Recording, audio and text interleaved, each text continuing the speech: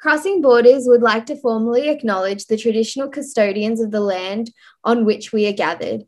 Bianca and I are coming to you from the land of the Wurundjeri people of the Kulin Nations.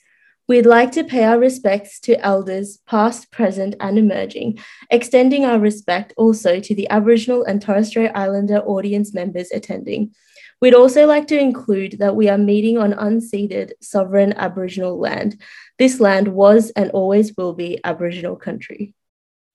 Please be advised that this podcast addresses themes such as trauma, depression, PTSD, and other mental health conditions, sexual and domestic violence, self-harm, torture, and suicide. Only continue to listen at your own discretion. If you are feeling overwhelmed, distressed, or need support, Lifeline and Beyond Blue are resources that you can access 24 hours a day, 7 days a week. Contact Lifeline on 131114 and Beyond Blue on 1300 22 4636. Hello, everyone, and welcome to our fourth episode of our podcast, Borderless Healthcare. My name's Meg. And I'm Bianca. And we are third year medical students, part of the Crossing Borders Monash education team. Crossing Borders Monash is an initiative run by medical students to remove barriers and advance healthcare standards of refugees and asylum seekers. And our goal with this podcast is to stimulate conversations and to bring further awareness to the health challenges faced by Australia's refugee and asylum seeker communities.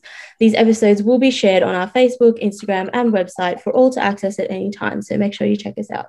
We're super excited to welcome back Professor Suresh Sundaram, head of the Department of Psychiatry at the School of Clinical Sciences, Monash. He's also the Director of Research at the Mental Health Program at Monash Health. So welcome back, Suresh. Thanks, Meg and Bianca. Once again, we just want to thank you for taking the time out of your busy schedule to come and talk to us on our podcast. As medical students, these conversations give us insight into the struggles that certain communities, especially minority communities, face, and will definitely help us when we become doctors to ensure that we're better equipped to both understand their medical concerns, both in a holistic sense, and also help us ensure that we cater better to their needs. So just to kind of keep going on the topic of accessing help, what are some of the challenges that you've kind of come across when refugees or asylum seekers try to seek out these treatments for their mental health?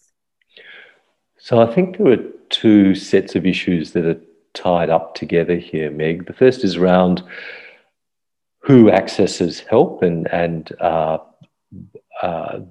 whether or not they do access help. And the second is about what they can access. The second part's a bit easier, so I'll start with that. And clearly there's a difference, as I mentioned to you before in the first episode, between refugees and asylum seekers. So refugees are essentially part of the mainstream Australian society. They have all the benefits that accrue to someone who's a member of the mainstream society, so they can technically access all the same healthcare services that any Australian is entitled to. However, because they're refugees, nearly all of them, and I would hazard a guess to say all of them, are relatively impoverished. They, generally speaking, haven't brought a lot of resource with them from their transit country or from their home country. Many of them struggle to find work, and so they tend to be at the lower end of the socioeconomic scale in Australian society. What that means, of course, is that they, like that similar component in an established Australian community, need to or can only access public services. And so that means that, of course, they're falling to sort of public hospitals, public outpatient clinics, and then general practice or primary care where they can be bulk billed or similar. On the other hand, asylum seekers, for a large part, are even more destitute than refugees. They are, for the most part, not entitled to any community or mainstream welfare benefits. A good proportion of them are not eligible for Medicare, and a good proportion of them, even though they might have Medicare, don't have any additional income, so can't access any services, and including a healthcare card. They can't access a healthcare card, so can't access sort of mainstream health services that would be publicly available for others. For those people, and sorry, I should just add, in Australia, there is also a cohort, which is quite a sizable cohort of what we term undocumented migrants. These are people who, in a sense, I don't want to say worse off than asylum seekers, but are comparable to asylum seekers in that they haven't lodged a claim for asylum, but are in the same boat, the figurative boat, I mean, which is that they don't have work rights, they don't have access to welfare, they don't have access to any of the other mainstream supports. Many of them will potentially be working illegally, and when they are working illegally will be exploited by their employers.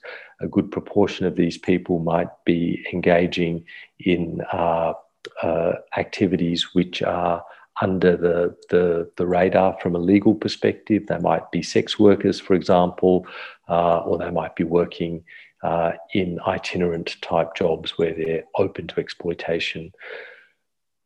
Both undocumented migrants and asylum seekers are reliant on charitable organisations for a lot of their support. This is both in terms of financial and material support, but also for health support. There are a number of agencies in Victoria that provide that. I mentioned in the previous episode the Asylum Seeker Resource Centre, which is a large organisation based in Footscray, which provides a whole range of supports, including health for asylum seekers. There is Monash Health, where I work, which has a refugee health program in which I work, which has both primary care as well as mental health, and also other support systems which are linked in. And that's a very sophisticated and high-functioning healthcare system for refugees and asylum seekers. In addition to that, a number of years ago, it'd be 5 years ago, I established the Cabrini Asylum Seeker and Refugee Health Hub. This was in conjunction with Cabrini, which is a Catholic charity which is based in Melbourne, which runs a hospital and other healthcare services, and they funded a service which provides primary health care as well as specialist mental health care for asylum seekers who are living in the north and the west of Melbourne.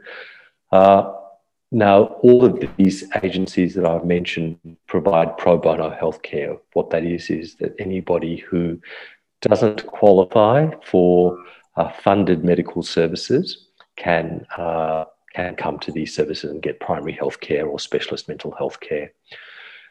It should be noted that a number of years ago, the Victorian government, and subsequent to that, I think all the Australian state governments have undertaken to provide pro bono healthcare through their public hospital systems in acute situations for asylum seekers. So if an asylum seeker happens to have something acutely happen to their health, they can turn up to a public hospital and receive pro bono healthcare. But that's an individual state-based agreement that states have undertaken.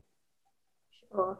And I think we've talked a little bit about the barriers in terms of like the policies and stuff that we have in place for the asylum seeker communities and the undocumented migrant communities that you mentioned before. What do you think are some of the stigmas, I guess, maybe within the communities themselves about maybe seeking out treatment, or what do you think are some of the reasons that they may just prolong how long they go dealing with some of these symptoms before they decide that it's something that they may need to reach out and ask for help, I guess? So again, the range of factors which operate to prevent or which serve as barriers for people to access healthcare are manifold. The first that I mentioned, and which remains a very important one, is about money. And if people don't have sufficient money to access healthcare or to access medicines, to purchase medicines, then people won't do that. The second relates to health literacy, which I also mentioned in the first episode. People come from countries where there may be very low levels of health literacy, where there may be a lot of misinformation about health systems, and where a lot of health systems may in fact be perceived as being persecutory or in other ways unhelpful. There's a long history, for example, of psychiatry being used to oppress or persecute people, and so people from those countries might have a very strong aversion to ever seeking any help from mental health or psychiatry services. However, people may just not know, and they may not be aware that symptoms that they're experiencing currently might be related to either physical or mental health problems. People may not understand the importance of disorders. So, for example, disorders which have no active current symptoms like hypertension or type 2 diabetes, people may have little understanding of the importance of managing those disorders actively today to prevent complications later, because they don't understand the physiological processes. People may have a lot of misunderstanding or misinformation about vaccinations, for example, which contribute. That, of course, is dependent upon a person's education, their level of familiarity with health models, their level of familiarity with Western health system or Western models of understanding. There may also be a significant overlay of cultural beliefs about health systems. So people might well believe that particular symptom clusters can be attributable from a cultural perspective to a particular etiology or particular pathogenesis, which is culturally appropriate, but which to mainstream Western medicine might seem antiquated or somehow inappropriate, and therefore it becomes important for health systems to recognise and to work with alternate understandings. The other element, of course, is language familiarity and people having sufficient English language proficiency to understand healthcare professionals, or to be able to access healthcare systems, or to be able to undertake the types of interventions that are required. And associated with English language proficiencies, acculturation. So how familiar are you with the way Western society in Australia or in Melbourne works? And how familiar are you and comfortable in negotiating that system? So that's very important. Now, those factors apply to, if you like, any migrant or anybody from a socio-economically deprived background. Undocumented migrants and asylum seekers have an additional set of complexities that they need to overcome, or barriers that they face that they need to overcome. And that relates to potential fears of persecution. So undocumented migrants and asylum seekers may well have beliefs that if they go and see health authorities, the health authorities might report them to the immigration authorities, that if they were to give their data, their personal data or private data, that data might be used in any migration claim, or that it might be given to the police, or that they might be arrested, etc. So those sorts of fears act to deter people from seeking healthcare. Sure. And in terms of once they've made that choice and have started to get that treatment that they need, how have you seen the outcomes and the improvements in the community? Is that something that you've noticed? Yeah, so occasionally the sorts of things that we do actually do help people, and people do get better, and it's always gratifying when that happens. However, and I don't want to dissuade any of your listeners, but a lot of the challenges and problems that asylum seekers and refugees face aren't readily resolved, and it can take a very long time before people get better. And unfortunately, for many people, they never ever regain their previous level of functioning. This particularly we observe in asylum seekers who've been in Australia for protracted periods without resolution of their migration status.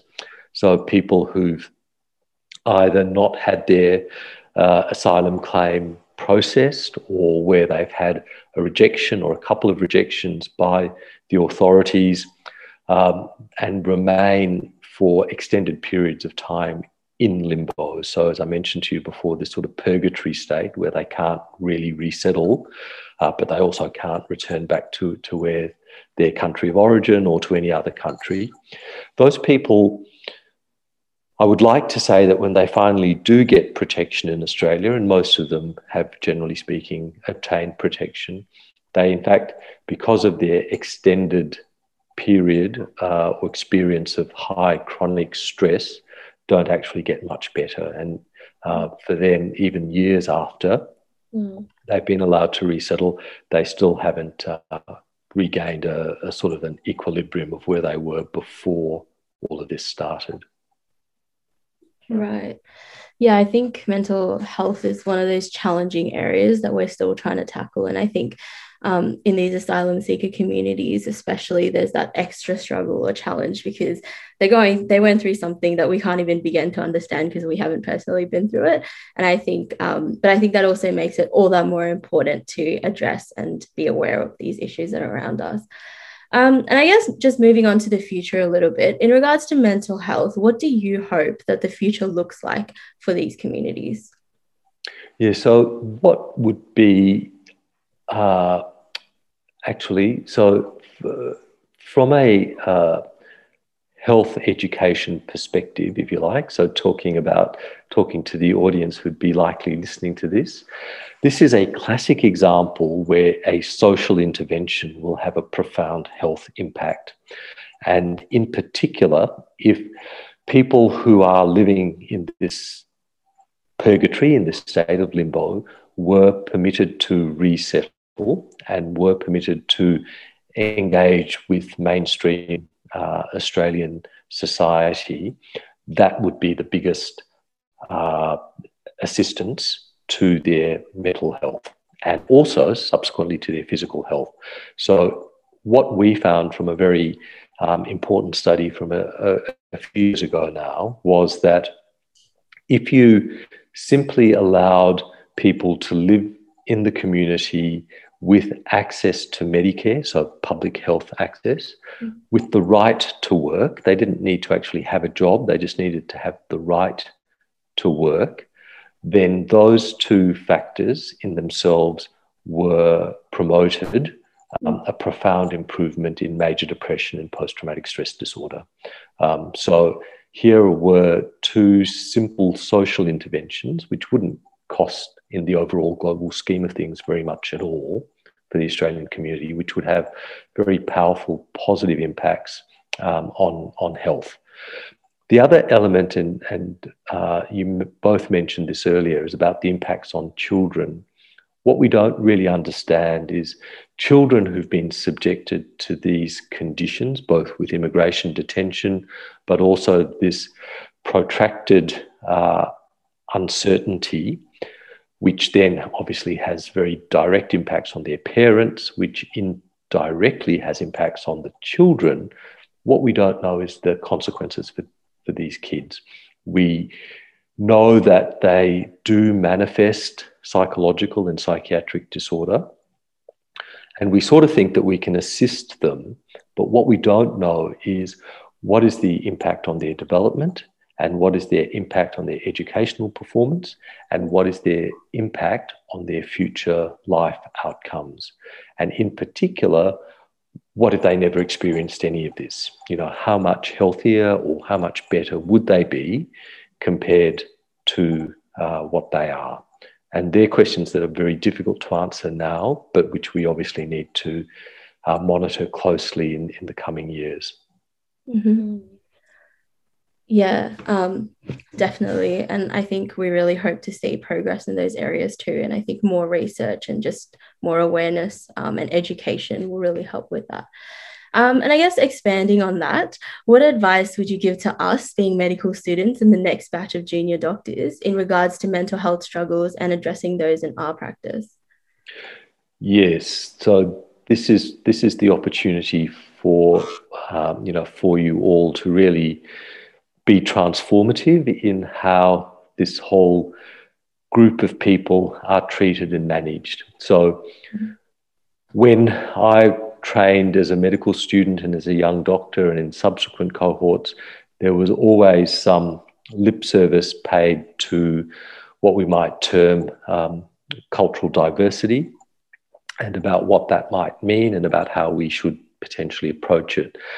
However, we recognised, and we still recognise, that implementing that sort of understanding on a day-to-day basis in your interactions with patients can be very difficult, and that generally speaking, we tend just to ignore it because it's too hard to do very much about it. What my suggestions would be, in fact, is that you should pay attention to this. And even if you're not able to necessarily directly do very much about it, just paying attention can, in very many cases, be of great therapeutic benefit. And the ways to do that, obviously, first to try and understand the cultural diversity of the person that you're seeing. And that's relatively straightforward to do. Normally, you'd recognise them as sort of not being non-mainstream. And clearly, when you start to speak to them, you recognise that they don't speak English probably as clearly or as articulately as you do, and to make some general inquiries about their origins, about their history, about how they've ended up in Australia. Now, those questions don't need to be intrusive, or they don't need to be experienced in a persecutory way. It's just about exhibiting a gentle curiosity about the person and about how they've ended up, in your hospital or in your clinic or in the suburb or community or township where you happen to be seeing them. Just expressing that level of interest and curiosity can be very positive in engaging with them. The second thing is that it's important to try and have some understanding about their models of illness and their models of health.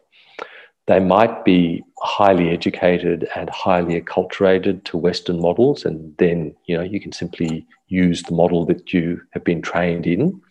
However, it might also be useful to get an understanding from them about what they believe might be wrong with them. This is particularly important if you think that the problem might be psychological or psychiatric, but it can also be physical. So people complaining of headache, as I mentioned to you before, or there's a very interesting patient that I see who is a refugee from Afghanistan who has an uncontrollable tremor of his left hand. Now, that tremor had been diagnosed by various doctors as being Parkinsonian, as being tardive dyskinesia related to antipsychotic drugs, as being diagnosed as being potentially a focal epilepsy.